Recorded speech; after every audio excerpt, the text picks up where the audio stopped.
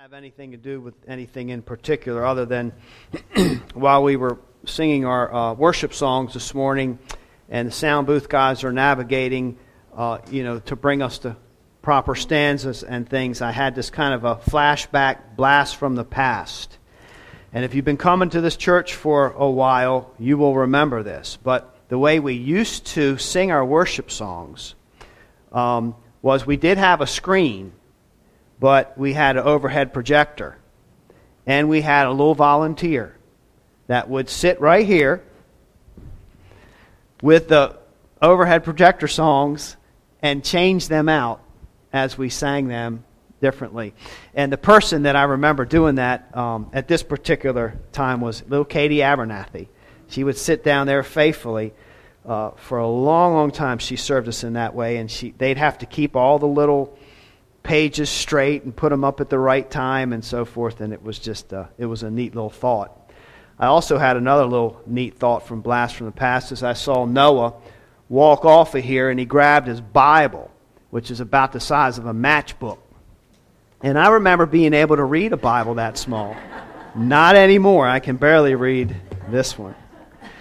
Well, we have 6 blasts of the trumpet behind us when we reach chapter 10. Well, we're in chapter 11 this morning, but in chapter 10, it set the stage because the focus changed in that chapter from God's plagues upon the earth to the people of God. And you've been informed that every once in a while John does that with his visions before the scroll, but he was instructed to eat it. In Revelation 10 through 11, I took the little scroll from the hand of the angel and ate it.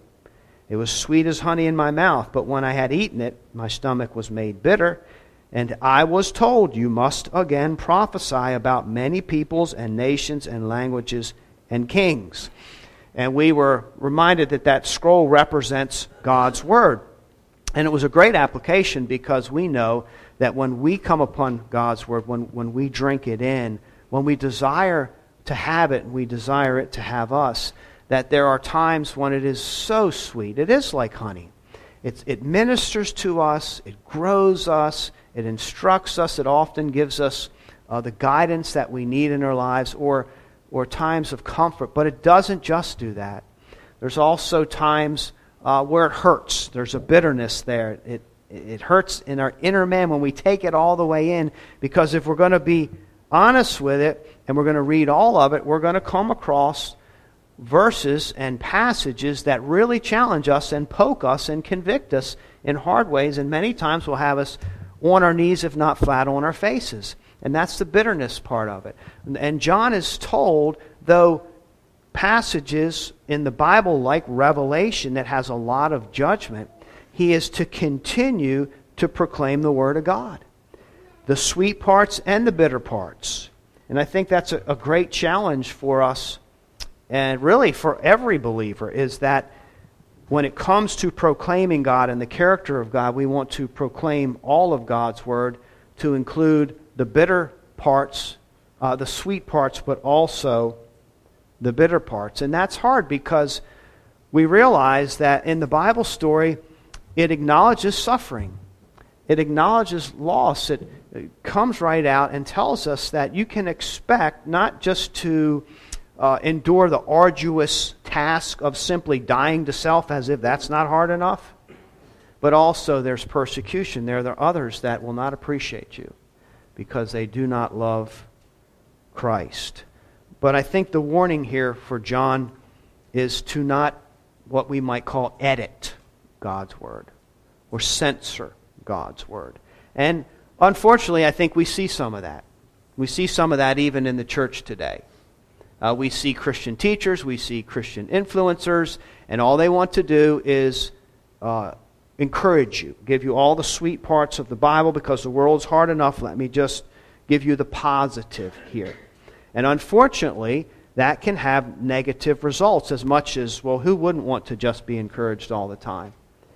But it's not what's best for us. It can have negative results in that we need all of God's Word.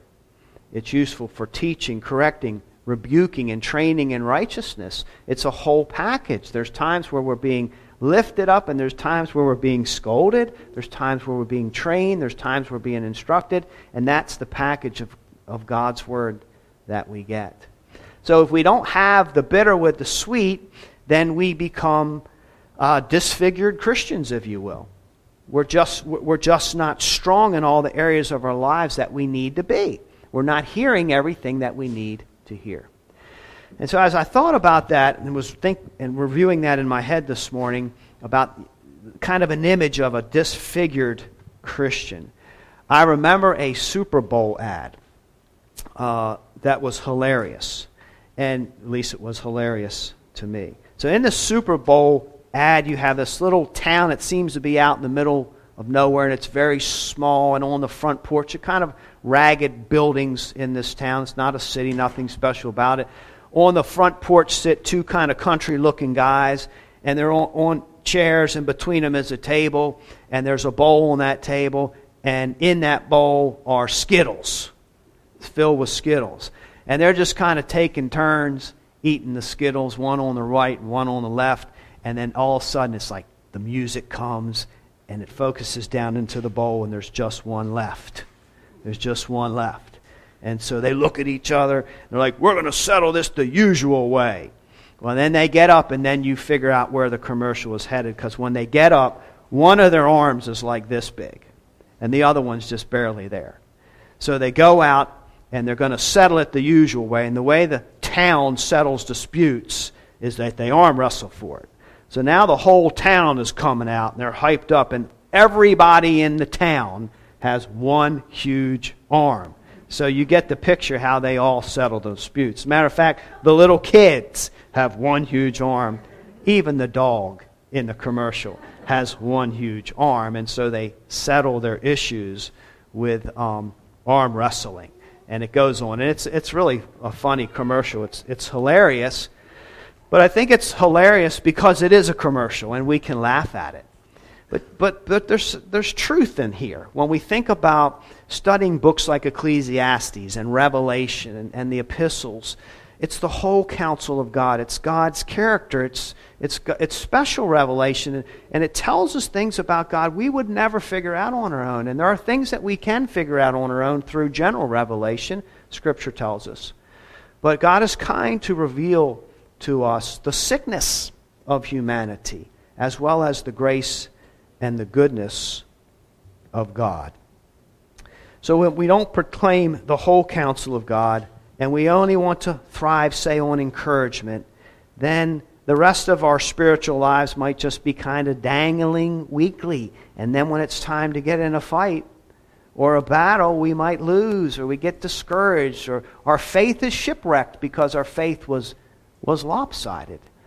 We want to keep that in mind as we move through this book. And this brings us to our chapter at hand, chapter 11. Again, we're between trumpet blasts 6 and 7. Now we are going to enter into some probably the most amusing and perplexing material yet. And I'm just going to kind of scratch the surface of it. We'll take 3 sermons to go through this chapter. It's very interesting, in fact. It comes with perplexing characters.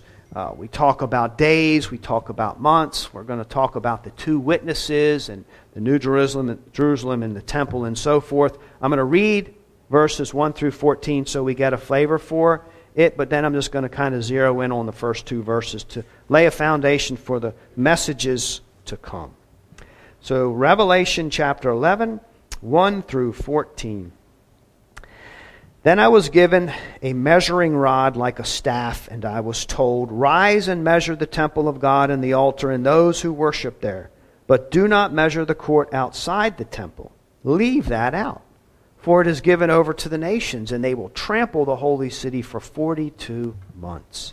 And I will grant authority to my 2 witnesses, and they will prophesy for 1,260 days, clothed in sackcloth. These are the 2 olive trees and the 2 lampstands that stand before the Lord of the earth.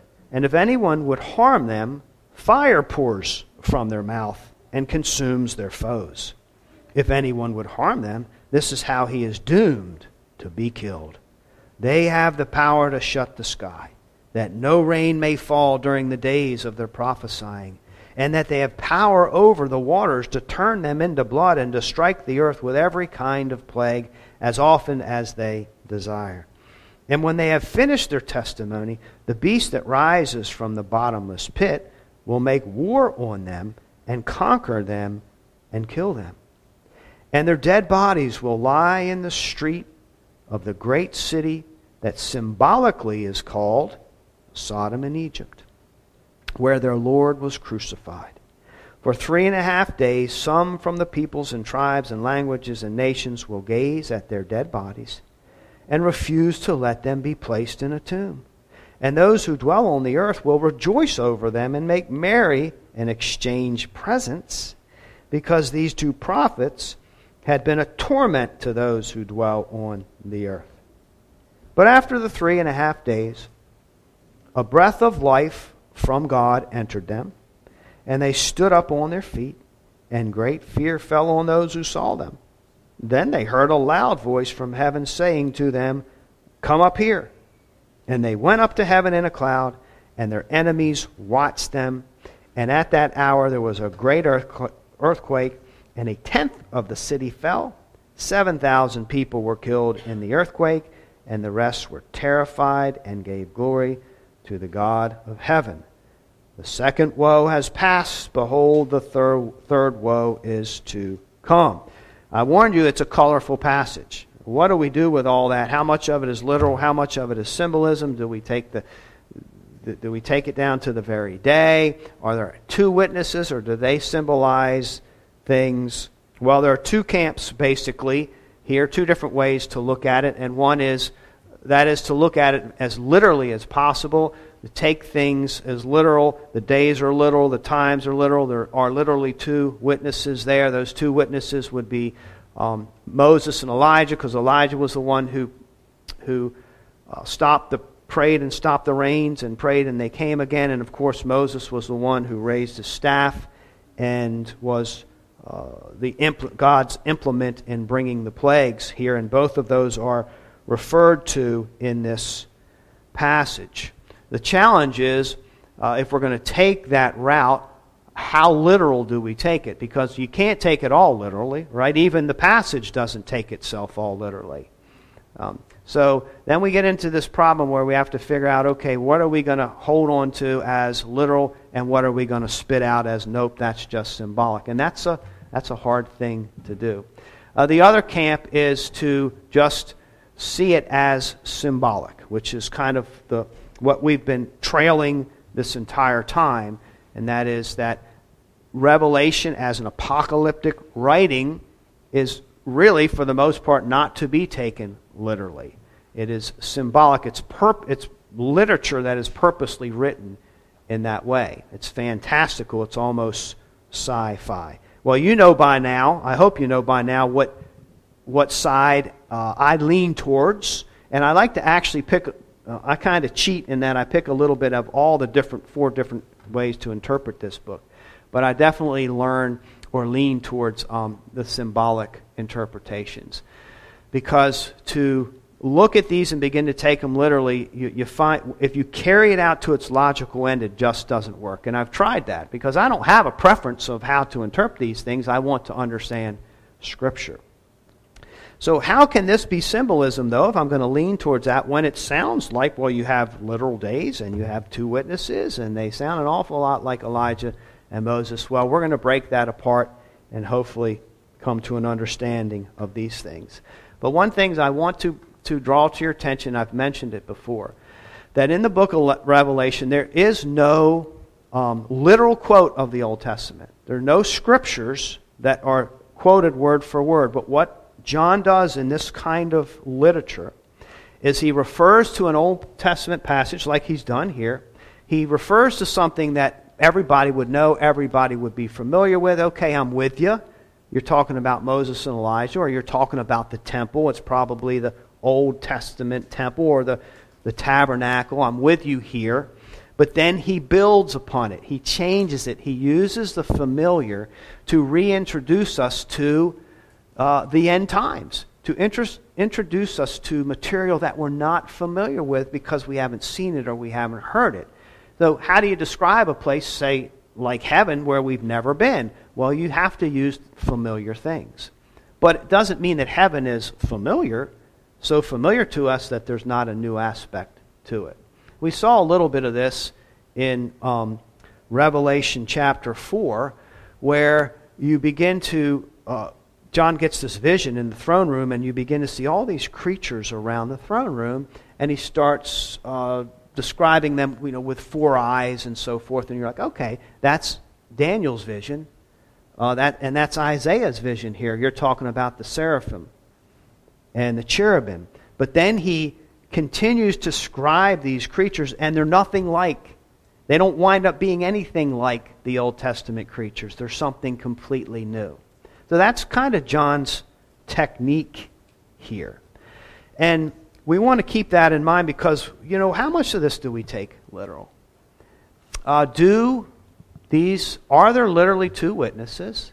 And do they literally breathe fire? There are some interpreters who say yes. God's going to empower 2 people. They're going to be like dragons, just like we read in the storybooks. And if you're their enemy, scorch time. Now that's hard for me to swallow. It makes more sense to me that fire would symbolize something, or the words that came out of their mouth, because we know God's word is like fire, and it's like a hammer, and it's described in other ways. So we're going to look at most of that a little bit later on in the next one.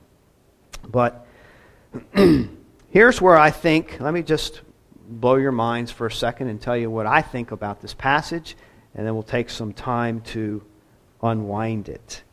And we have different entities here. I see that the temple in this passage is actually the church, the people of God. I see that the 2 witnesses in this passage are a part of the people of God here. The part of the people of God, or the church, that will be trampled upon, that will suffer, that will be persecuted. And I see that the great city represents a godless civilization that comes against the people of God and will therefore eventually be destroyed.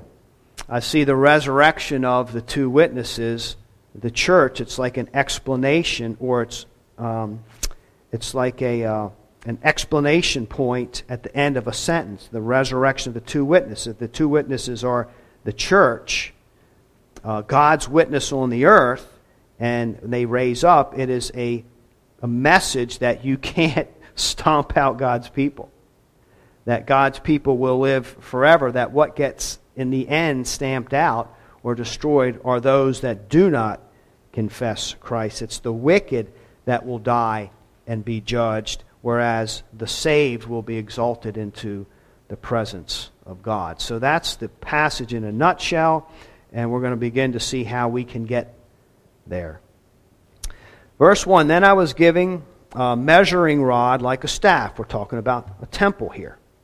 And I was told, rise and measure the temple of God and the altar and those who worship there. So here's another example of John being our participant. He's not just seeing that, he's told. And he gets out some kind of an antique tape measure that didn't strap on your side. It was a rod. It was a staff that had increments of measurements on it and in certain lengths, just like we'd have a yardstick today.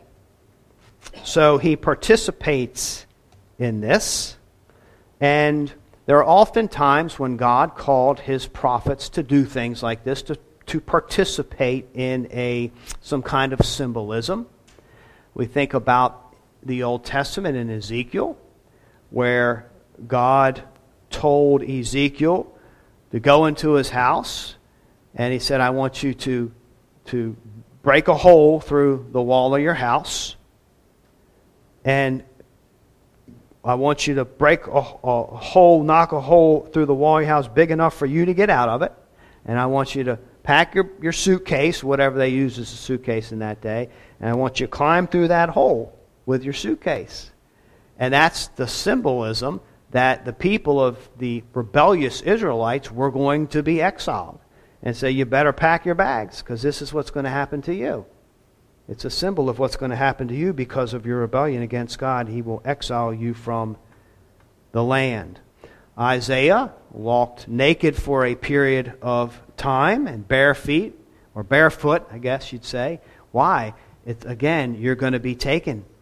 You're going to be conquered people. You're going to be stripped of everything and taken out of this land because of your rebellion. And so prophets often, that's just a few examples, but prophets were often used. God would tell them to do certain things.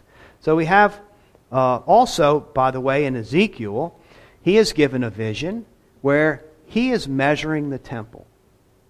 Just like we hear here. So a lot of people, when they read Revelation, if you're familiar with the Old Testament, you would think to yourself, well, yeah, Ezekiel did this very same thing. Now, he had a vision of the temple. You remember that the Israelites did go into exile and they came back, and Ezra and Nehemiah, Zerubbabel and so forth, they rebuilt the temple. And the idea was, Ezekiel's vision was this grand vision of a newer temple. And the assumption was that Nehemiah and Ezra would rebuild the temple to this caliber. It was beautiful with the gates. Everything was measured out and named. But that never came to pass. The temple that was rebuilt literally in the land was not near as grand as what Ezekiel's vision was. And so many scholars believe that that vision was for a later time. So if you take that later time, what is the grander temple in the Scriptures when you roll over to the New Testament? What is the temple in the New Testament? It's the people of God. The people of God are the temple. There's this major transition that has been taking place very clearly in Scripture. So the temple in the New Testament represents the people of God, and a lot of scholars believe that that was the vision that God was preparing people for. So then something happens. He says, do not measure the court outside the temple. Leave that out, for it's given over to the nations, and they will trample the holy city. What is this outer court? Well, the Old Testament temple under Solomon didn't have that outer court. It had basically two courts. And Herod's temple had three courts. You had the court of women, you had the court of men, and the court of the priests. But around all of that was what they called the court of Gentiles. So the temple was walled off, and then there was another wall that went all the way around the temple, which created another court where the Gentiles, the worshiping Gentiles, were welcome to come and worship the Lord. But they couldn't get into certain courts, right? It was defined. And it was prohibited. As a matter of fact, there were signs in that day that said, you may not enter into this court if you're not Jewish, or you will be executed. They took it very, very seriously there. So you had the court of women, the court of men, and then eventually a court of priests, and around that, Gentiles. It was walled off from the city, so it was still a part of the temple, but it was walled off from the other courts in the temple. Death to any Gentile that would enter into the courts that they were not supposed to enter into. So the outer court in verse 2 would be obviously the court of the Gentiles. So what is going on in this vision? What is being communicated here? Well, it's possible that John's making it, some people say John's making a distinction between the true church, which would be the court of the Jews, as opposed to the court of Gentiles, which would be fake believers. And so they're not allowed into the true temple. And we do know that, and they're going to be trampled. They'll be punished for that. And we do know that Christian history is filled with posers. It's filled with fake converts and fake confessions. That's a possibility there. But because John's talking about the entire temple, the Gentiles in that outer court were true worshipers of God. So it's not really a good representation of fake Christians. So, but if we say that, then we have to say, well, you mean to say that the true believers are the ones that will be trampled? The true believers are the ones that will suffer if they're a part of the temple? And that's exactly correct, because what we've been seeing in the book of Revelation, we're being warned by God that part of our makeup as the church is in different parts and different times of the world and to different degrees, it entails suffering. And God is kind to warn us about that. So many scholars believe that this is a portion of the church which would represent people in a different time or place around the globe who will be trampled and who will be overcome by those that do not believe in the Lord. Because the temple is the people of God. So the outer court gets trampled here. They will trample the holy city for 42 months. So we have another example of how hard it is to nail things down. Because at first, the thing that was trampled, right, was the outer court. Well, now it's the city, the holy city all of a sudden. So there's a representation here. What is it? Well, that represents the people of God as well. It's the people of God that came to the temple. It's the people of God, God's people, that dwelt in the holy city. That's why they call it holy. So you see how difficult it is to begin to take things literally and try to nail them down in order to explain what comes next. It's confusing if we try to do that actually. So I believe that this is the same thing. The outer temple, the holy city, it all represents the people of God. And I think this is what Revelation has been kind of showing us all the time, is that the individual entities, the temple, the people of God, things that God uses, in the end will come together to represent one new thing. These are symbolic individual entities that God is pulling from the familiar to introduce us to a realm of revelation that we have not understood before. What God has been planning all along. It's used to point to something that is grander perhaps than we could ever imagine. So if we think about the temple and the holy city and the people of God, what could this possibly be pointing to? Why is John measuring this temple? Well, the big picture I would propose to you is that it is all the dwelling place of God. So in our lifetime and in our world, we have places all along in redemptive history where God has dwelled. There are places that we go to meet with God. But in the end, the idea is that all of it in the heavens and the new earths is the place to meet God. There's no particular temple or city that we have to go to, because the whole realm is the temple of God, and the people live constantly in the presence of God. There are no separations, there's no walls, there's no curtains that were used to teach us in the Old Testament and the Scriptures. So it comes together. They symbolize what Christ has accomplished for us. This grand vision. So I want to get ahead of myself a little bit here, and in chapter 21, hopefully will make a little bit of sense to us. In other words, you don't, in the new heavens and an earth, you don't go to the temple. You're in the temple because you are in the presence of God. What Christ has accomplished for us as His people is to dwell forever with Him in the very presence of God, so that you're never not in the presence of God. It's not like, well, you're in this city in heaven and you cannot be in the presence of God. So that's where all of this comes together in chapter 21. I'm just going to get a little ahead of myself to poke into this. In chapter 21, they're talking about the new city, not the temple. And again, it's to be measured. And when you look at the calculations, it turns out that it's a perfect cube. So the New Jerusalem in this vision in 21 turns out to be a perfect cube. There's only one measurement or one place in the Old Testament that has been constructed like this.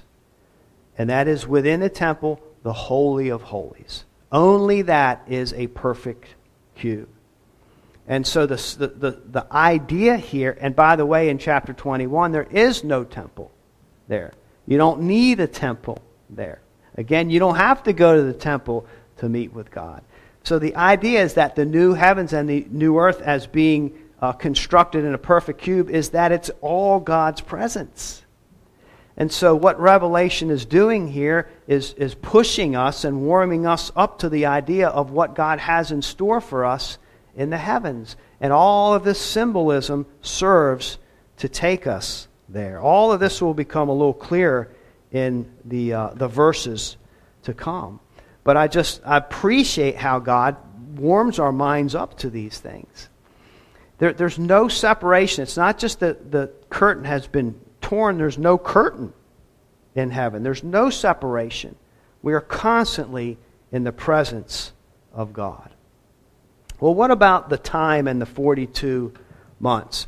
I'm going to spend a little bit of time with this because we're going to see it. Not only is it in other places in Scripture, but it also pops up in the book of Revelation many, many times. 1,260 days.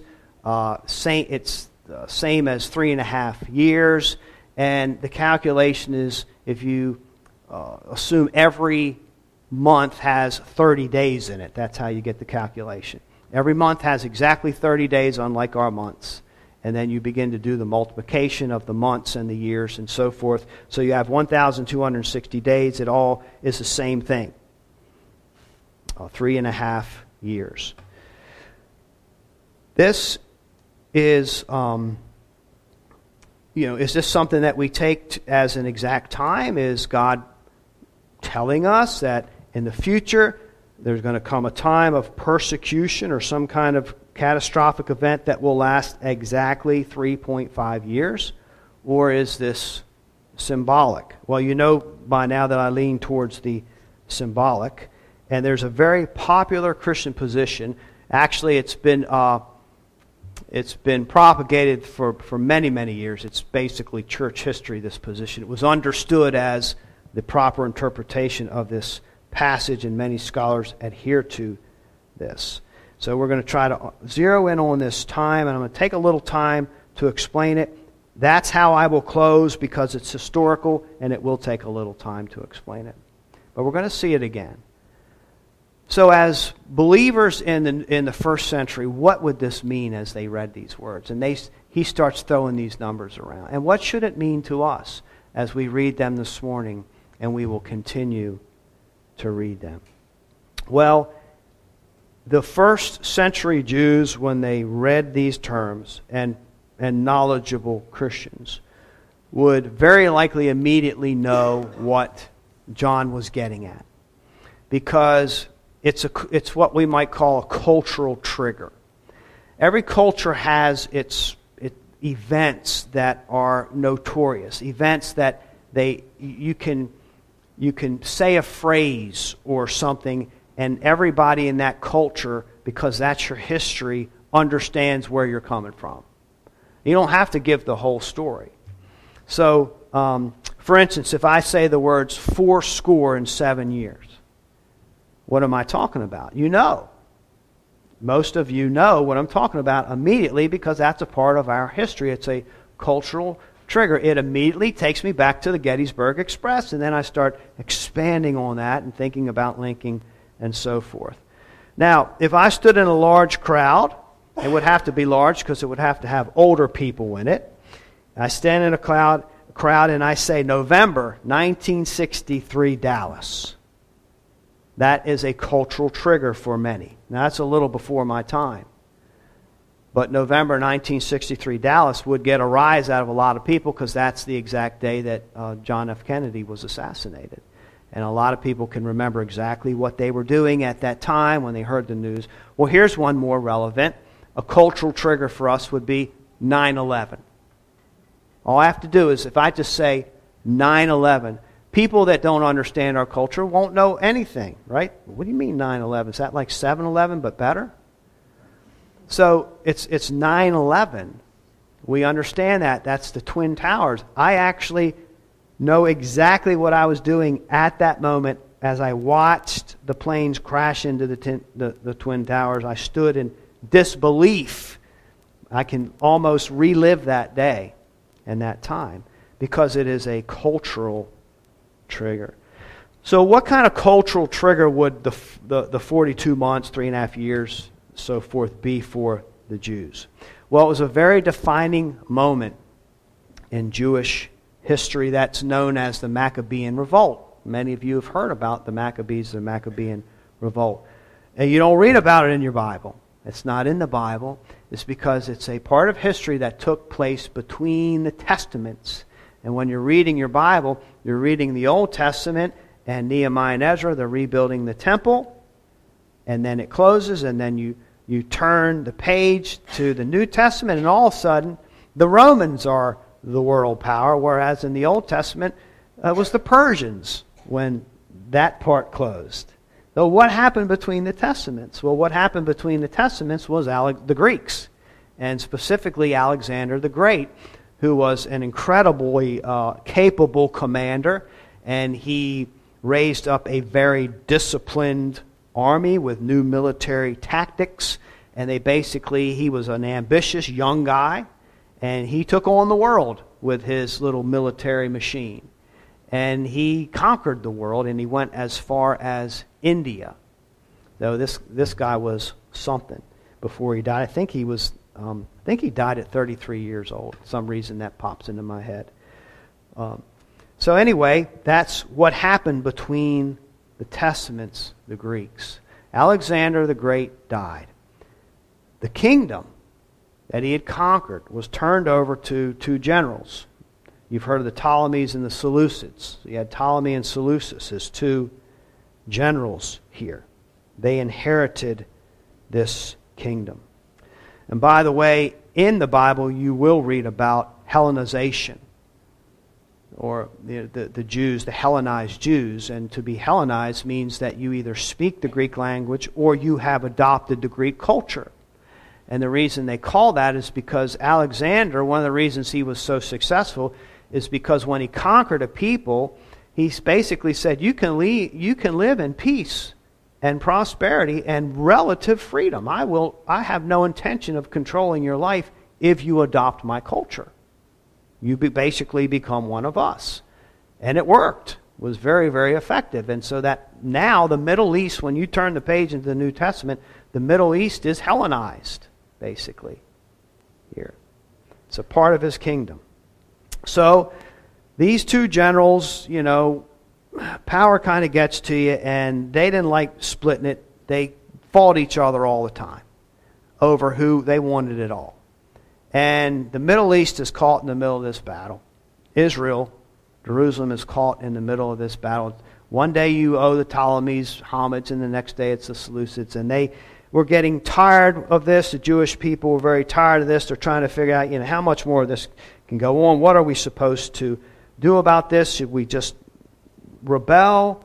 And then along comes Antiochus IV Epiphanes, which you may have heard of. He was a ruler of Seleucids. They were on top at this time, and he was a brutal guy, and he was very anti-Semitic. He hated the Jews, and he made laws against even possessing Jewish scriptures. You weren't allowed to possess Jewish scriptures. You weren't allowed to practice Jewish religion. You weren't allowed to go to the temple and offer your sacrifices. You couldn't even practice the Sabbath. He hated the whole thing. He was a die-hard pagan. So he was the one, infamously known as the Greek that went into the temple, the sacred temple of the people of God. And he sacrificed pigs on it. And he sacrificed pigs to his pagan god on the altar of the temple of Israel. Now you can imagine that didn't go over very well. And so that was a real in-your-face thing. In 167 BC, there was a priest by the name of Mattaniah who had had enough. And when they came to get homage from him, he said, nope. And they ran him through with a spear. Now, he had 3 sons, and they didn't appreciate that at all. One of his sons' name was Judas. Maccabee, also known as Judas the Hammer. He began what we know of as the Maccabean Revolt. And here's where it gets interesting. Judas turned out to be an ingenious military leader, and he kind of introduced people, I understand, to guerrilla warfare. They're way outnumbered. What chance do they have? How can we rebel against a greater power? Well, he came up with guerrilla warfare. He found people who were also disgruntled. Say, hey, will you join me and fight? And they made little bands, and when the Greeks came in to try to get near on their territory of the temple, they'd pop out of the mountains or pop out of the bushes, and they would go make war against them and then disappear. And so they were a very hard enemy to fight. I actually understand there's still that methodology is still taught in military school. So they were very successful in this revolt. And eventually Judas was killed and one of his brothers takes over. Now, how long did this go on? This revolt lasted exactly 3.5 years. And the Jews were victorious. They kicked the Greeks out of the temple, and they began to reestablish their lives, and there was great rejoicing. But that battle, that contest, took 3.5 years. It took exactly that amount of days in history. So what happens is this amount of days becomes symbolic of a period of time where you're going to undergo great hardship. You're going to be beaten down. I mean, they had pigs sacrificed on their sacred altar. But it will not last the whole time. You will be victorious in this battle. 7 is the number for completeness. So the idea is that you're not going to keep being defeated until there's no more of you. I will stop it short. You're going to have some hard times, but I am going to stop it short where you will be victorious. So that's the symbolism, that's the trigger here that people would understand these figures as. It reminds me in Matthew 24:22 when Jesus said, "And if those days had not been cut short, no human being would be saved, but for the sake of the elect, those days will be cut short." How many days, what days, we don't know. Jesus doesn't give us exact figure. But the idea is that there will be a time when it will seem like there's no end, there's no hope. How can we ever conquer our enemies under these circumstances? And yet God will intervene. He will cut it short. You will be victorious. Your enemies are the ones who will suffer. That's what the 42 months convey. So as we close and we think about this, that's encouragement that there is an outlet. There's an outlet. There's a way of escape, if you will, to the hardships and even all of the judgments and the wrath that God will pour out in this book that we're constantly sitting under. God has this. God is mindful of those who are His. It is the wicked that will receive the final blow of destruction. The people of God will land in the Holy of Holies, if you will, in the very, very presence of God, where you cannot be out of the presence of God, where you are as close to God as you are to your hands and your feet. May God bless the preaching of His Word. And I want to quote from the book of Revelation, "He who has ears to hear, let him hear what the Spirit says to the churches."